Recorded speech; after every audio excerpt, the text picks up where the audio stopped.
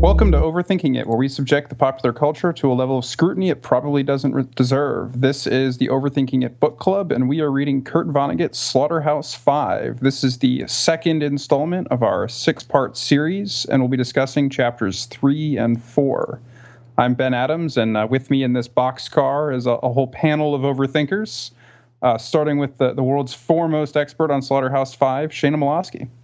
Hi, Ben. How are you doing? I'm doing okay. And with Shayna is John Parrish. Hello! Pass me the helmet full of stuff. I'll dump it out the window. Yay. So with next to our dumper, John Parrish, is Richard Rosenbaum. Hey, everybody. I will probably do some stuff also.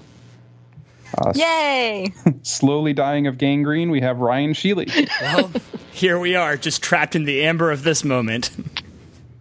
And next to him, finally, Jordan Stokes. You think this podcast is crowded? This isn't crowded.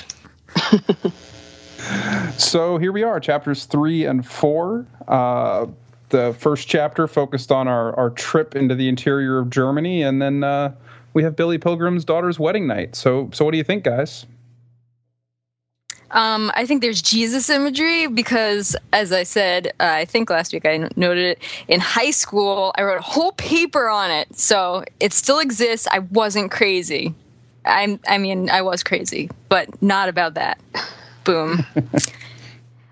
Specifically, in chapter 3, there was stuff about this strange androgynous boy who could have been Jesus or an angel, or maybe he was just an Aryan, because, Nazis and all. But also there was a chaplain who's a rabbi who had was shot through his hand, like Jesus was shot through his hand. Or Billy Pilgrim, at one point, he's getting off the train and he's trying to lower himself down, and there's like a cross beam, so behind him is like a cross, and he's just going down as angelically as possible. And of course, it doesn't end well because everyone hates him and wants him to die. But you have all these weird references to Jesus that are then like immediately undercut by something else happening that is either gross or horrible. Or they're just Nazis, and you don't want to compare Jesus to Nazis, maybe. So, yeah, high school Shayna, not too dumb. That's actually very interesting, because usually when you have a book that has, like, way too much Jesus imagery, it's all stuck on one character. But from what you're saying, this is kind of spread thinly around on everything. There's a fine paste of Jesus. Yeah, exactly. I was going to say a thin film of Christ, but we were there at the same place at the same time. Yeah, yours was better. Well, and also Adam and Eve were mentioned a lot this time around. So, I mean, you could, compare and contrast for your AP English essay if you'd like. Well, and there's also the Serenity Prayer that's on Billy Pilgrim's optometrist. I think it's on the wall of his office. That about granting the serenity to accept what he cannot change, the courage to change the things he can, and the wisdom to tell the difference. And then among the things he cannot change are the past, the present, and the future. And I think that even actually, the fact that those are put together as a trinity of things that cannot be changed says that, again, high school Shayna, give your past self some credit. There's at least all of this, if not just the Jesus imagery, the kind of the religiosity is at least some of what's going on, especially in chapter 3, I think, but also in 4 to an extent. I mean, I'd like to talk more about this idea because I wasn't thinking about it until you guys mentioned it, the thin film of Jesus, how this, there isn't just one symbol, like symbols are displaced or misplaced onto different people or different objects. And I think that's true throughout the book. Like in these 2 chapters, when I was just skimming through earlier, I was reminded that there is a lot of owl imagery as well, but it's attached to many different people. Like the Germans make owl sounds and they also peer out owlishly at things. But the alien ship, the Tralfamadorian ship, also makes owl sounds. And of course, Billy Pilgrim wakes up in the future, and he's in his office, and there's this mechanical owl there. So it reminded me sort of, I guess, how they say PTSD works, where you see an image or you hear a sound, and it brings you back and forth through time. Actually, even in was it chapter 3 or chapter 4? I don't remember. Billy actually hears a fire siren and then immediately flashes back to World War II. So, there's this idea, or I don't know, it's sort of linked to PTSD here, that you see something, you hear something, and it reminds you of something else, and you might start crying like Billy Pilgrim did, or you might start feeling dizzy like he did when he was at the golf course. And I just think that's an interesting use of symbols that I think modernist or even postmodernist literature, symbols hadn't been used in that way. This was a different movement in literature, that symbols were not just attached to one person or one thing. It wasn't a one-to-one relationship anymore. I think that's interesting because it does tie into, I think, something more realistic about, particularly for traumatic events, but the way memory works. In the Matrix, Neo is the one, and he's the Jesus imagery, and nobody else gets any Jesus imagery. But your memories of real events aren't that clean. So even if you have a memory of some traumatic event, it doesn't all attach into one moment or into one person. It can be attached to any number of things related to that moment. There might be a smell or a sound or a sight or a word that cues a particular memory, and with that comes, it imports the entirety of that traumatic event or whatever it may be. Yep. Yeah, I was just thinking that, but it's a bunch of different things that trigger a bunch of different things. It's more of a web, rather than a Proust kind of, this one cookie triggers the memory of my entire life. Right? It's kind of, this one sound triggers all of these different memories of all of these different things from all of these different time periods simultaneously. And I guess it's also this postmodern idea that if we link it to religion, that you have these religions or philosophies that are all of these intertwining symbols. In Christianity, you got Jesus, you got the blood, you got the bread, all of that stuff is one body of symbol. But then when a big war, a big tragic event happens, World War II happens, it sort of exploded and made fragmented. It can't hold together anymore. So all the symbols are thrown in different directions, attaching themselves to different people, different things, but not cohering into one life philosophy that could make sense to a person, that a person could grab onto anymore. We were talking last week about how people were trying to put themselves together by grabbing different objects or symbols from gift shops or elsewhere in American culture. And in these chapters too, there were characters, I think he said that they were clothed fragmentarily with various junk that they got from different soldiers or different corpses on the ground. So I guess, that even the symbols of religion are fragmented. The Tralfamadorans, who we meet for the first time in these two chapters, operate similarly, because when they kidnap Billy Pilgrim, it's alluded to, something that we're going to see later, that they're taking him back to Tralfamador to put in a zoo exhibit of sorts, an interstellar zoo. So the sort of exhibit that they put him in has a handful of random bric-a-brac scooped up from Earth, including the yellow Barca lounger that he's going to hang out in during his interstellar wormhole jaunt.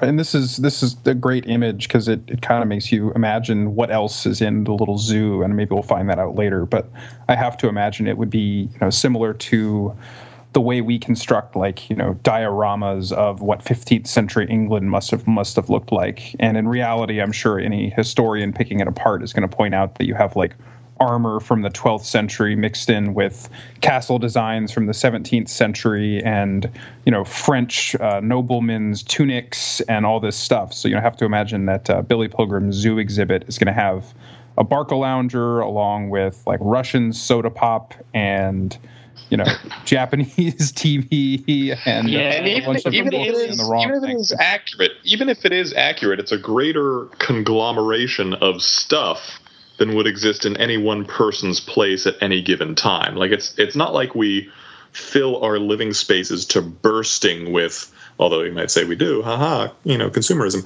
But it's not like we fill our living spaces to literally stumbling over bursting with stuff in the way that the typical historical diorama or hypothetical Tralfamadorian zoo exhibit would. I'm reminded also, and this is perhaps a parallel, of the Germans who, are ferrying Vonnegut and Pilgrim and the rest from Luxembourg back to Germany. There's the one train car in the convoy of trains, in the train, if you will, where the Germans are occupying. It's spacious, and Billy describes it as having, these richly appointed furniture and this beautiful food, and it's well lit and it looks warm, and there are pictures on the wall, etc. It's similarly like overly comfortable. It's more comfortable than German soldiers would need or perhaps be entitled to on such a mission, but it's a similar surrounding of stuff. Like these people are surrounded with the finest loot they can get their hands on from the war, and that's their means of, I guess, protecting themselves, of distinguishing themselves from the prisoners they're escorting. I'm thinking about this. Oh, sorry, go on, please. I was going to say something else. I mean, this made me think about, like, there's another theme I think that's, running out throughout the book so far, but also in these two chapters is about, I think another way to reframe what we were talking is about the role of context and kind of how context changes over time. So kind of returning to the idea of the Tralfamadorian zoo and why it seems overly stuffed with bric-a-brac is that, well, this zoo exists in 4 dimensions, right? And so that in one's life, you might have stuff at different times in your life, and then you get rid of stuff, and you go through, the things you have and use at different places and different times.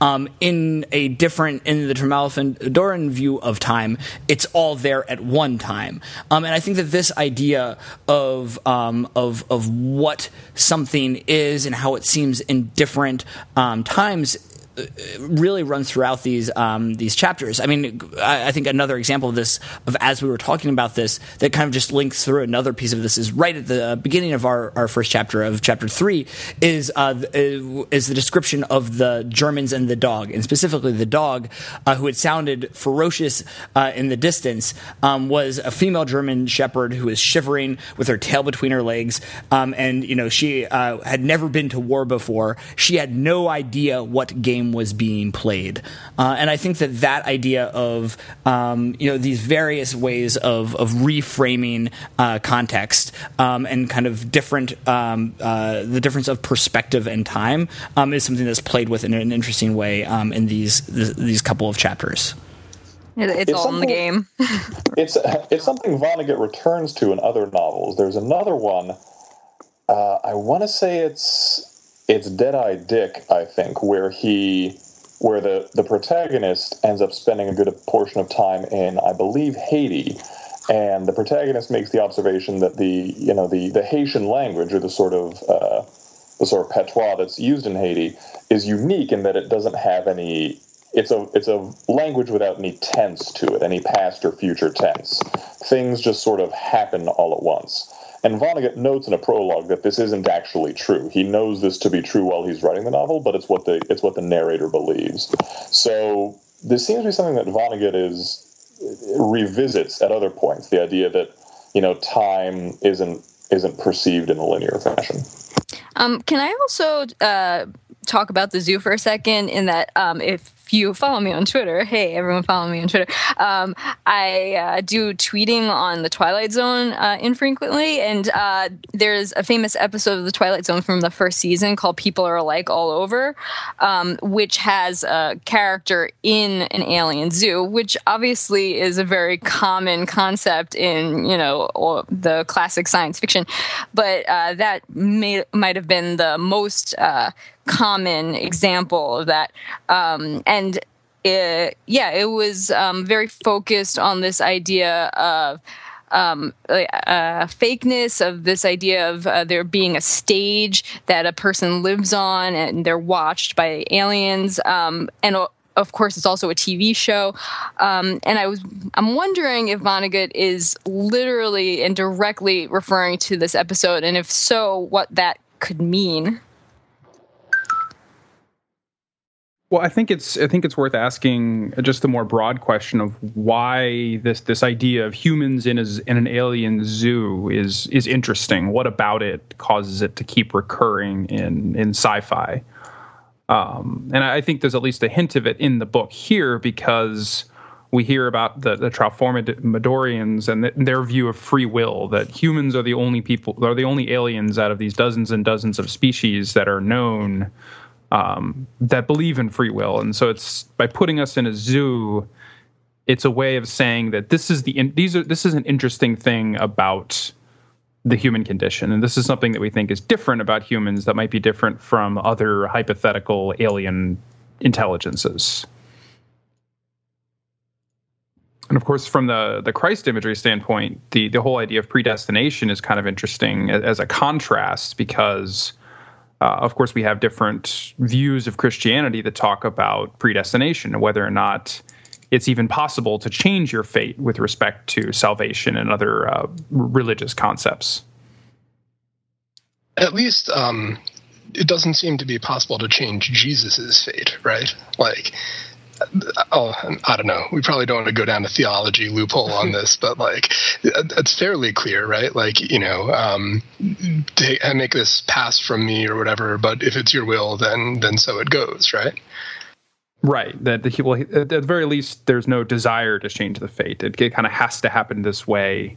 Does that make it more or less valuable than if it were freely chosen, though?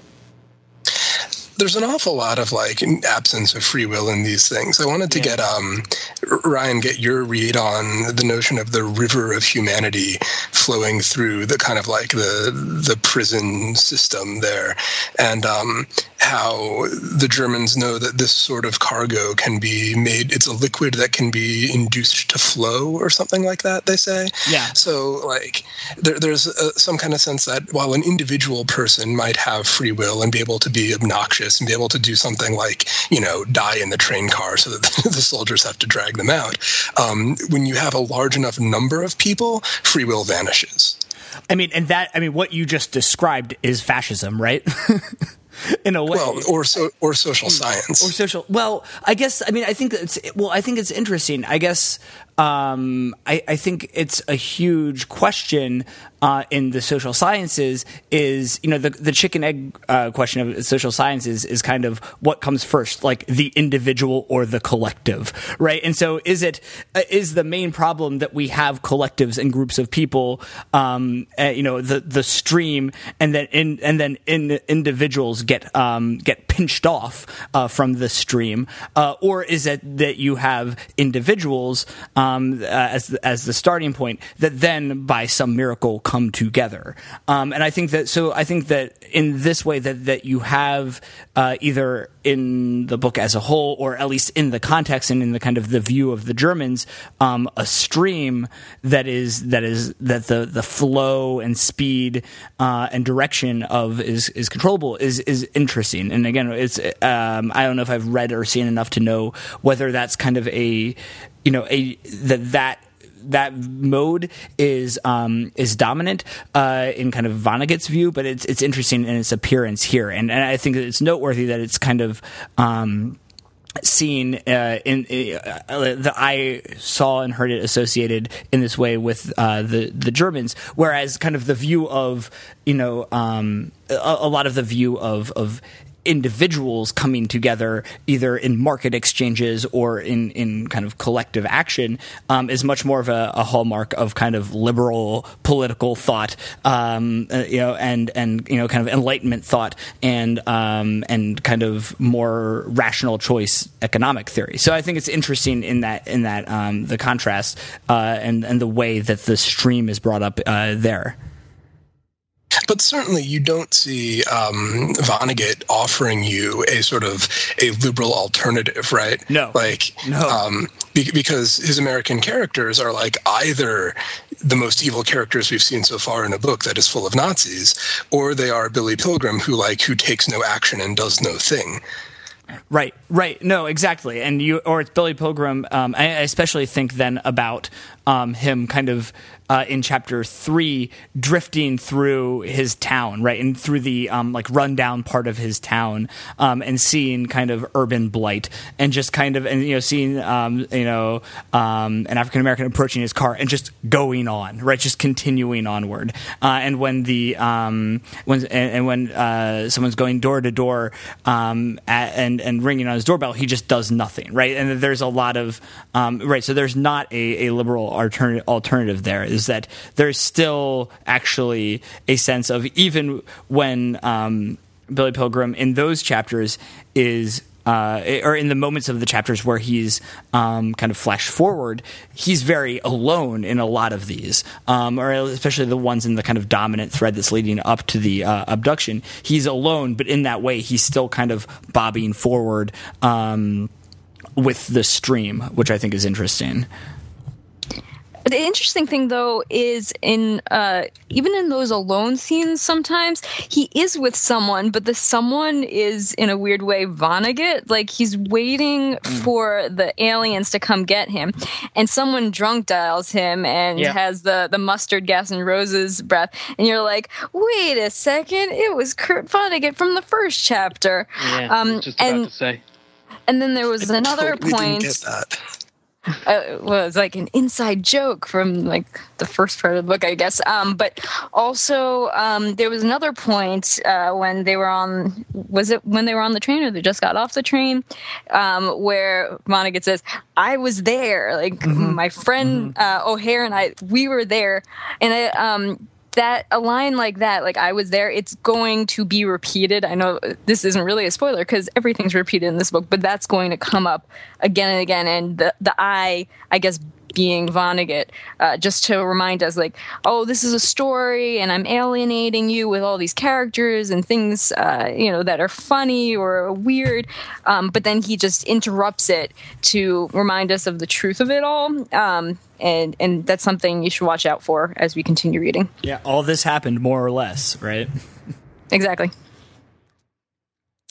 Well, it takes it out of, to some extent, the realm of a novel and more into the realm of storytelling, because that's more a convention of when you're telling a story to someone face to face, is well, then they did this, and then they did this, and then I was right there, and I saw them do this, and then you keep going on with the story. Even if you weren't there, the story's better if you're involved, if the narrator is involved somehow when you're telling it face to face. That reminds me actually of the sort of campground, sitting around the fire telling ghost stories, and you're telling the story of this killer or whatever, blah blah blah, and then the rest of the people's like, yeah, great, like how would you know that? It's like, because it was me.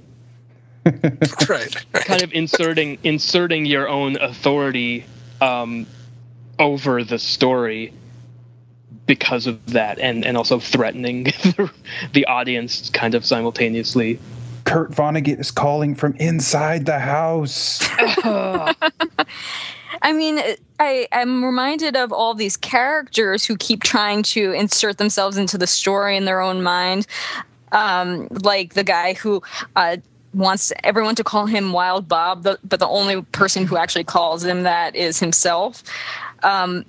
But it seems kind of different to me when Vonnegut says, I was there. It wasn't like I am trying to create this grand narrative of the war and I was the hero, or I was at least a really important secondary character. It was just sort of off to the side. It's different than what's happening with Wild Bob and what Weary was trying to do, I think. I think maybe there's a little bit of contrast being made there. Do you think so? Well, I mean, it definitely seems like Vonnegut is making himself much less important than any of these other characters. Like, oh yeah, I was there, basically.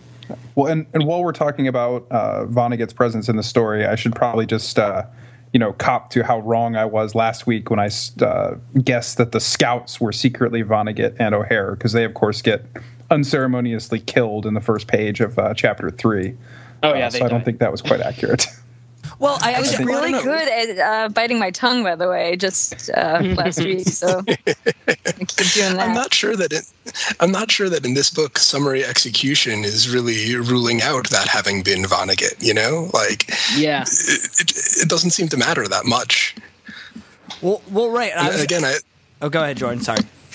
I was going to say, like, again, sort of my problem with this whole, like, lack of free will thing. I mean, it's interesting psychologically, and he does a good job working it out. But it seems to, you know, if there's no free will, then someone can be as evil as they want. You know, they can be a Nazi war criminal, and they were just trapped in the amber of that moment, right? So I kind of grapple with that a little bit. But on the other hand, maybe that's what it takes to have an anti-war book, is to sort of deny that the war was voluntary somehow. But I think that the question creates a problem. Sorry, go ahead. No, please. But that also kind of makes it impossible for it to be an anti-war book, because war is apparently inevitable since nobody's really in control anyway, so you can't prevent it. Right, but nothing you can do. There's if there is no why, then what's the purpose of writing this book in the first place? Well, you can't have an anti-war book. That's like having an anti-glacier book. There you go. I mean, I think this is the main problem of this book, is when Vonnegut says this, does he mean it? Right. And the first time I read it back in high school, I was like, oh, yeah, I don't feel comfortable with what he's saying, because it doesn't seem like an anti-war book, as you guys were just noting.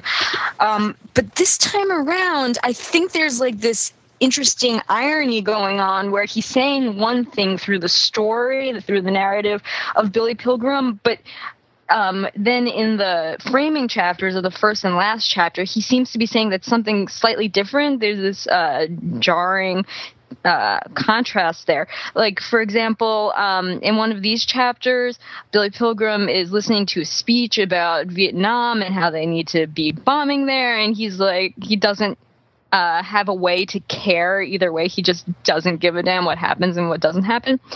But then you remember in the first chapter, Vonnegut was saying pretty adamantly that he told his kids, like, do not join the war, do not support any businesses that would be involved in war and that would kill innocents. And that seems to definitely come from an anti-Vietnam place.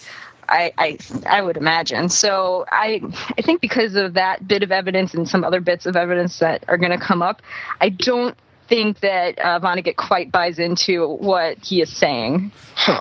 So, I mean, and you could even look at the Tremalfadorians from that point of view, that, like, they say, oh, well, we didn't really choose to kidnap you. It's just the thing that happened. And yet they did, you know, decide to trick out a zoo with certain things that they selected from Sears, right? And presumably, like, they go to the zoo and look at him in the zoo. So it could be that that it's just a cop-out, right? That it's not, things are not actually predetermined. It's just a way of looking at things that is comfortable, because it takes a lot of responsibility off of your shoulders. And I think that's a really good reading of it. I would also like to assert that it's entirely possible, and not at all contradictory, to both be anti-war and to see war as inevitable. Like, in the same sense that I'm anti-glacier, and that I wouldn't want a glacier to, you know, crush my house and everyone in it while I'm asleep inside, which is unlikely to happen where I live. But, you know, it's a thing. But at the same time, I recognize that if a glacier is trekking its way through eastern New England and my house is right in front of it, no matter what I prefer to happen, that's going to be the outcome. And I imagine Vonnegut's take might be similar in that he hates war and he thinks it's monstrous, but, you know, what are you going to do about it? I'm thinking of, like, the train problem. Like, if you're driving a glacier and there, you know, are 5 people lying down in front of the glacier, but you can move the glacier to a different glacier track and there's one person there. I mean, that's kind of like the question that's being asked here, right? Or it's almost a different version of the hypothetical where you're driving the train and on the tracks are 20 people and on another track is only one person. But it turns out there's no switch anyway, so you're just your train is gonna run over those 20 people. Like, you don't even have the choice of diverting the train to go onto the other track. It's just, this is what's happening right now. Right. I'm not sure how closely this relates, but it might. It's when he's talking at the beginning of chapter 4, briefly talks about Billy Pilgrim's wife having had a hysterectomy. And did anyone else get the sense that Vonnegut was kind of likening that to the firebombing of Dresden? That it's kind of a maybe. thing that happened, right? It's like just out of nowhere, he kind of goes, let's see, the poor woman didn't have any ovaries or a uterus anymore. They had been removed by a surgeon, by one of Billy's partners in New Holiday Inn. Okay, so they had been removed by a surgeon with absolutely no context, right? But the implication is not that just some surgeon came in and removed them. There's this whole surrounding circumstance that is completely not in the text, but which you kind of assume has to be there. And then, again, it's brief, but then later on in the chapter where, he's going back and forth, and then so it's like, well, this horrible thing, but what are you going to do? Like, there's all of this stuff around it. It didn't happen for no reason, but does anybody else get that? I think the characterization of the surgeon is interesting as, one of Billy's partners in the New Holiday Inn, which suggests someone that is just friendly enough to not be a stranger, but still someone that is capable of doing this not terrible thing, but certainly something with terrible results. Which I think is part of the larger project of this book. As you said, almost none of the Americans in this book are figures of heroism. They're either villains, cowards like Billy Pilgrim, or at best, they're Wild Bob, who is rallying his non-existent troops while he's slowly dying of delirium. Yeah. And I think that because part of you think about the context of this book, it came out only 20-some years after World War II, and there was very much a mystique, I'm sure, about the people that had fought World War II and the sorts of things that the United States had done in World War II. The firebombing of Dresden being one of them. And so part of the project of this book is to demystify this terrible thing that we did, that friendly, smiling people that could be your partner at Holiday Inn could have done this terrible thing. I think it's...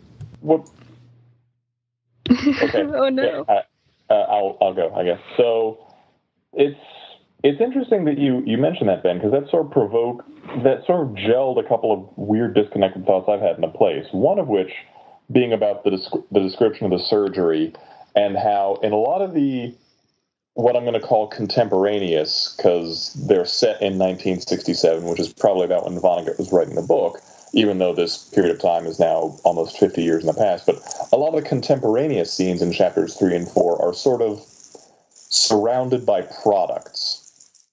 And I guess from an alien viewpoint, this is an easy way to sort of typify America. It's like when we have a scene that's set in America, it's going to be surrounded by products or brands. So they're sleeping on a bed, it's their Magic Fingers bed. This operation was done by a surgeon, it's the surgeon who partly owns a Holiday Inn.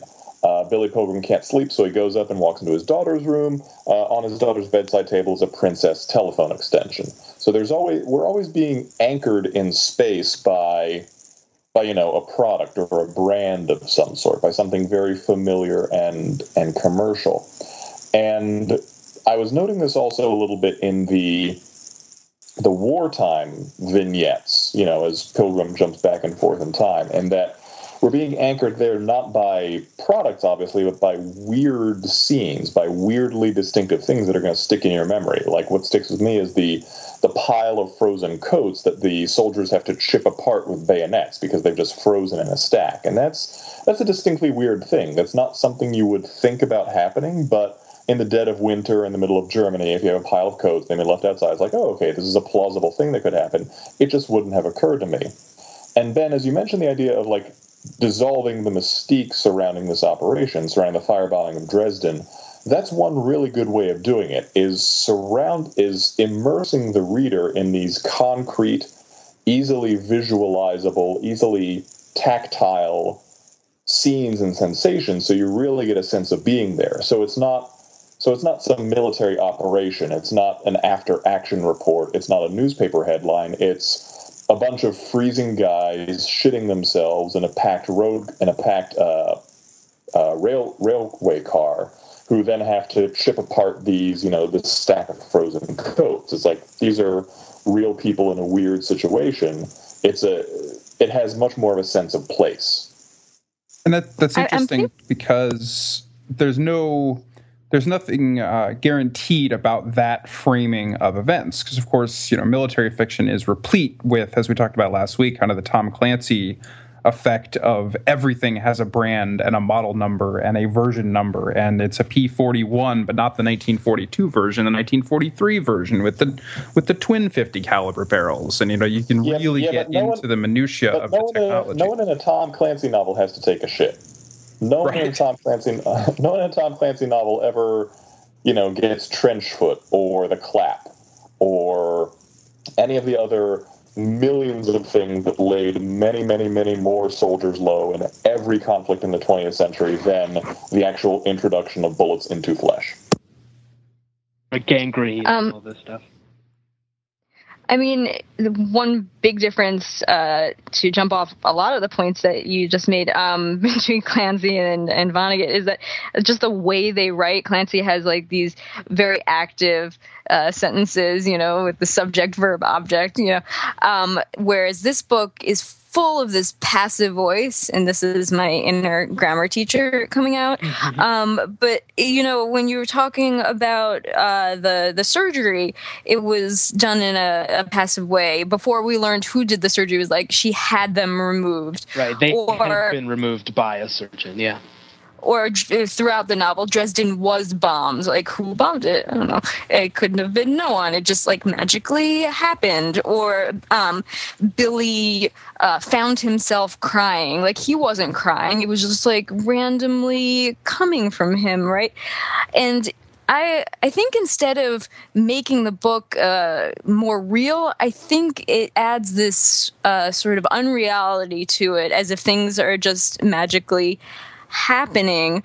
And also, but on the other hand, I'm not sure how much is fantasy and how much is reality, because there was also that scene where Billy is waiting for the spaceship to come, and there's some champagne on the table, and it says he thinks it says "drink me." So you're put into mind this is an Alice in Wonderland sort of text. And Alice in Wonderland, lots of things happen in a row, and they're not really related in any way. Just a bunch of random stuff that's sort of vaguely linked, and then the story just sort of ends because they ran out of ideas.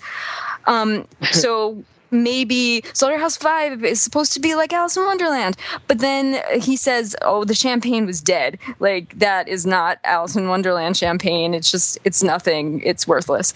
So I'm not sure if he's trying to be realistic or he's trying to make it a fantasy, but then he says it's not a fantasy. I'm not exactly sure where he wants to be on the sliding scale of fantasy to reality. Well, it relates back to the free will issue, right? Because if there's no sort of deliberate human causality, then it's just a bunch of stuff that happened. Yeah, you can't personality. It's like a Shaggy Dog story. Yeah, exactly. Personality is completely removed as a factor in history.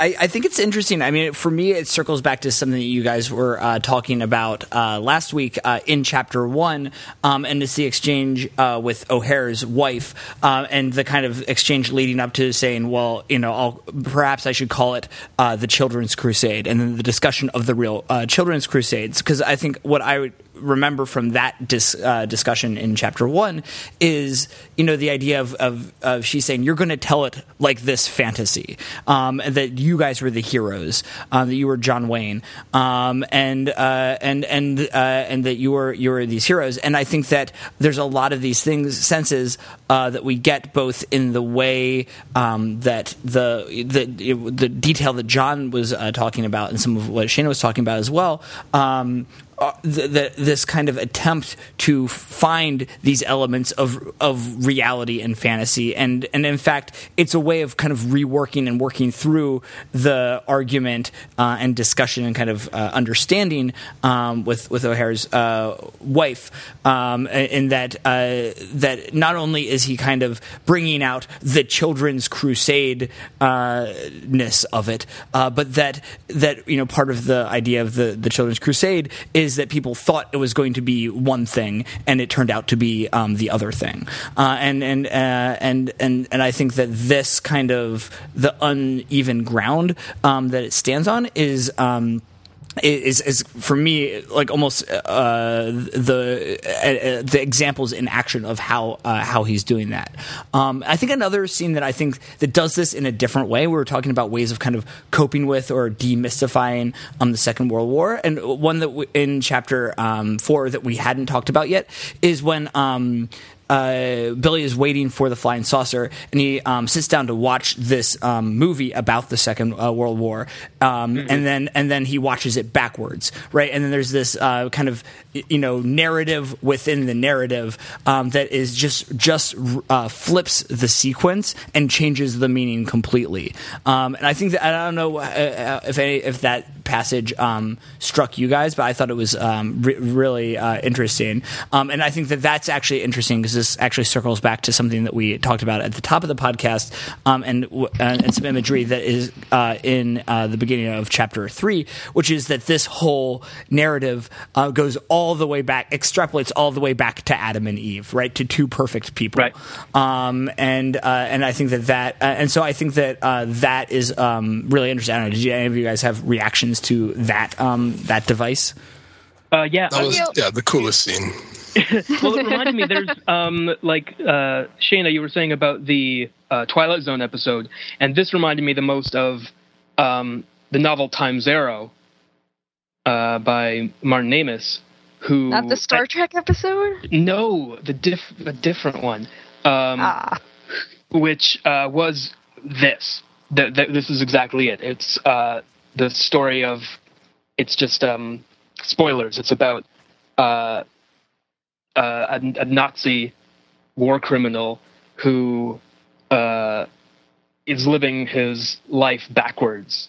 Like after death, he lives his life. You find out he just lives his life backwards and watches all of the stuff that happened that he did in reverse, and is figuring out, it's like, oh, there's all this great stuff. Look how I'm repairing the world. And then at the end, it sort of it reverses again, and he has to watch it from the beginning forward. And that is kind of his hell, like having to this thing that he thought was so amazing is now recontextualized, and in it, and he has to see it as it actually was, this horrible, destructive thing. And when I read this passage, I wanted to go back. I didn't actually get around to it, but I wanted to see whether this was supposed to be a reference to that, or whether, like, which one preceded the other. Although everything happens all at the same time, so maybe it doesn't matter. Yes, that's true. I mean, what I was, honing in on was that part where Pilgrim imagines, this didn't happen in the movie, that everyone, including Hitler, was going to be turned back into infants. And there's this idea, or infancy keeps coming back throughout these chapters. We have Billy flashing back to his infancy, where he's just cradled in his mother's arms, Adam and Eve and so on. So there's this idea that, children equals innocence, and even baby Hitler was innocent.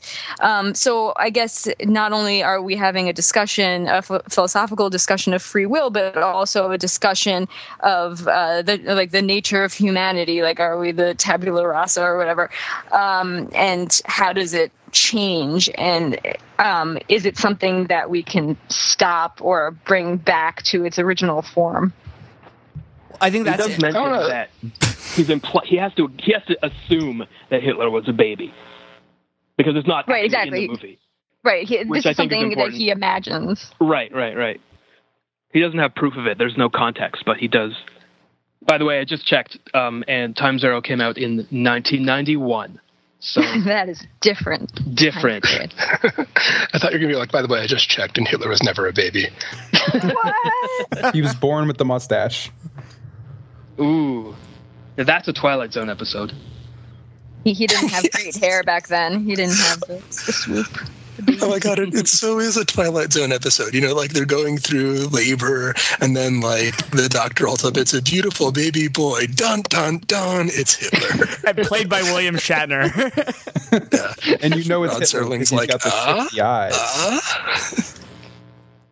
I was going to say, I think just on this idea that Shanda was putting forth about the connections between babies and innocence, then that also goes back to the passage that we were talking about at the beginning of Chapter 4, talking about Billy's wife's operation. And if you can't have babies, then you can't make innocence anymore, right? And so I think that's another kind of way in which that is kind of connecting is another, right? If we're kind of talking about these things as nodes that are kind of connected to one another in this kind of networked way, then that's another kind of connection between this and some of these other images that are coming out throughout these two chapters.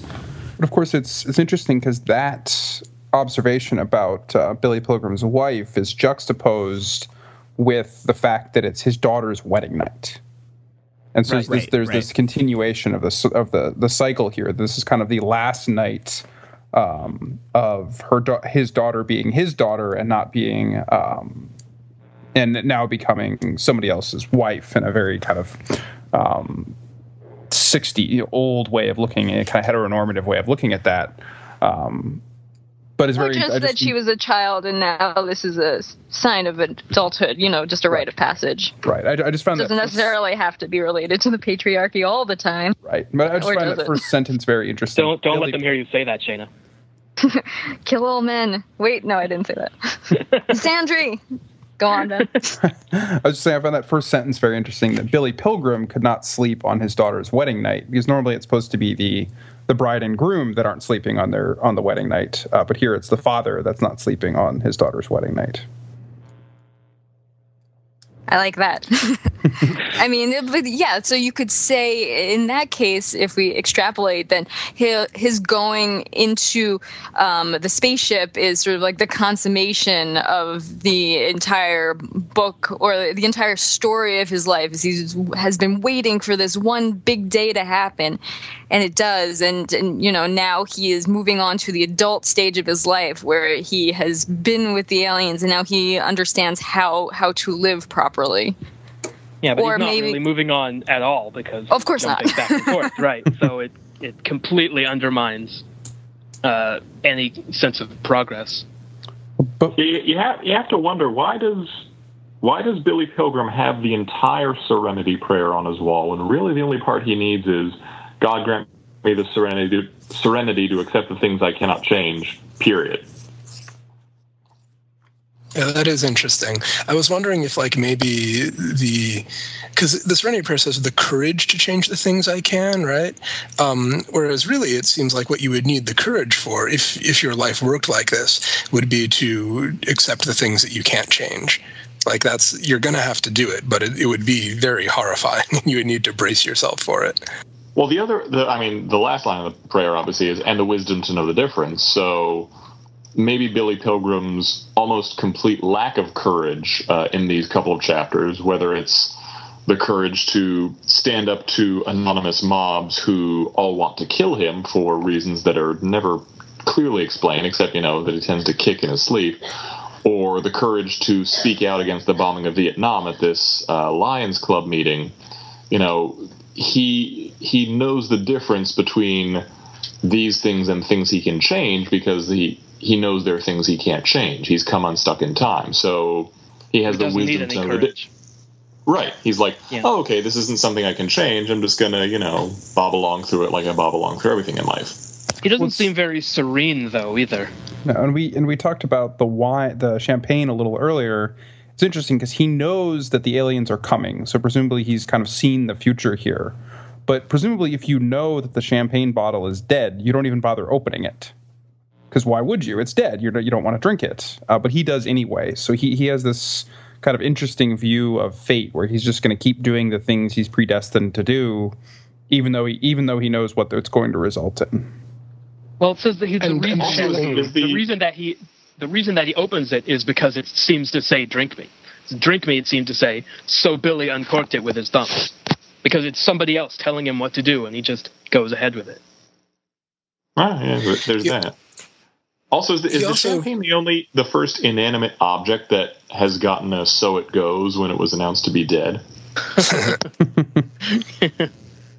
I believe it's the first. Yeah. Gonna have to check the forums for that one. Yeah. Wait, Jordan, you were trying to get in. Yeah, no, I was going to just say, like, not only does he do what he's going to do, but he also feels what he's going to feel, right? Because right at the beginning of that scene, Billy was guided by dread and the lack of dread. Dread told him when to stop. Lack of it told him when to move again. He stopped. So he knows he's going to be kidnapped by a flying saucer. And he knows what's going to come of it. He knows it's fine. He's going to get to see a breast, right? We learned that in the first podcast. But he still feels what terrified. Spoilers? Like he can't act out this little scenario of walking through his house, waiting for it, without feeling terrified to the point where he cannot move. So his foreknowledge is not really getting him a whole heck of a lot. Well, that actually relates to something I want to highlight that Mezdef posted here in the forums about kind of the way Billy Pilgrim is stuck in amber, that this might be kind of permission from the author to just enjoy the book. And let me find the exact line here, but probably not. He says it might not be the exact intention of the amber metaphor, as Slaughterhouse 5 seems fairly intent on my not dreamily enjoying it. But sometimes I can't help myself, and I read it as the author giving my permission to appreciate the sentence on the page, even while being down in the weeds. Which I kind of like, that it's this idea that even if you know this inevitable thing is going to happen, you could just kind of sit back and enjoy it nonetheless. I mean, I think that works for me because I've read this book before, and now I can enjoy it more because I know what's going to happen. So I guess I'm Billy Pilgrim in this case. Are you guided by dread while reading it? I'm always guided by dread. And this is normal. And before we get too far, we need to pour one out for Roland Weary, who's passed away and who's blaming Billy Pilgrim for his death, which I found interesting. What is it that Roland exactly blames Billy for, and not the Germans? Is it just being Billy Pilgrim that he blames him for, or is it not being one of the Three Musketeers? I don't know. That's a good question. Yeah, probably the latter. Probably being someone that Weary felt he had to go back and pick up, and that in doing so he was separated from the other two scouts briefly. So, I mean, if he needs to assign blame to somebody, because Weary strikes me very much as the type who has to assign blame to somebody, and he can't assign blame to the other two musketeers because A, they were noble and heroic and competent, and B, they're dead, and we can't speak ill of the dead. And, the Germans are being mean to everyone in the very Catch-22 sense. The Germans have kidnapped everyone in here, or have captured everyone in here, so obviously it's not their fault specifically. So if it's anyone's fault, it really has to be Billy Pilgrim's. Right. He also says, like, he's speaking about himself in the third person, right? He says, "Who killed me?" as if he's already dead. But he's alive enough to ask the question. So it's again this anachronistic kind of sense of destiny in the terrible way, the inevitability. And also the grandiosity, right, of thinking of yourself in the third person. It lines him up with Wild Bob, right, who doesn't say, "Come visit me," but says, "Come visit Wild Bob." Right. Well, maybe we should wrap up then, because it seems like we have reached our 1 hour mark, basically. And I think that a way to continue this conversation would be to go to the Overthinking It forums. We have two going. One that is the regular book club for each of the chapters that we're doing each week. So this week, 3 and 4. Next week, we're going to do chapter 5 by itself because it's pretty long. But also we have our So It Goes thread in the forum where we have some listings of all the So It Goeses in the novel. And it's cool to see where they are and where they are not. Anyone have anything else to add?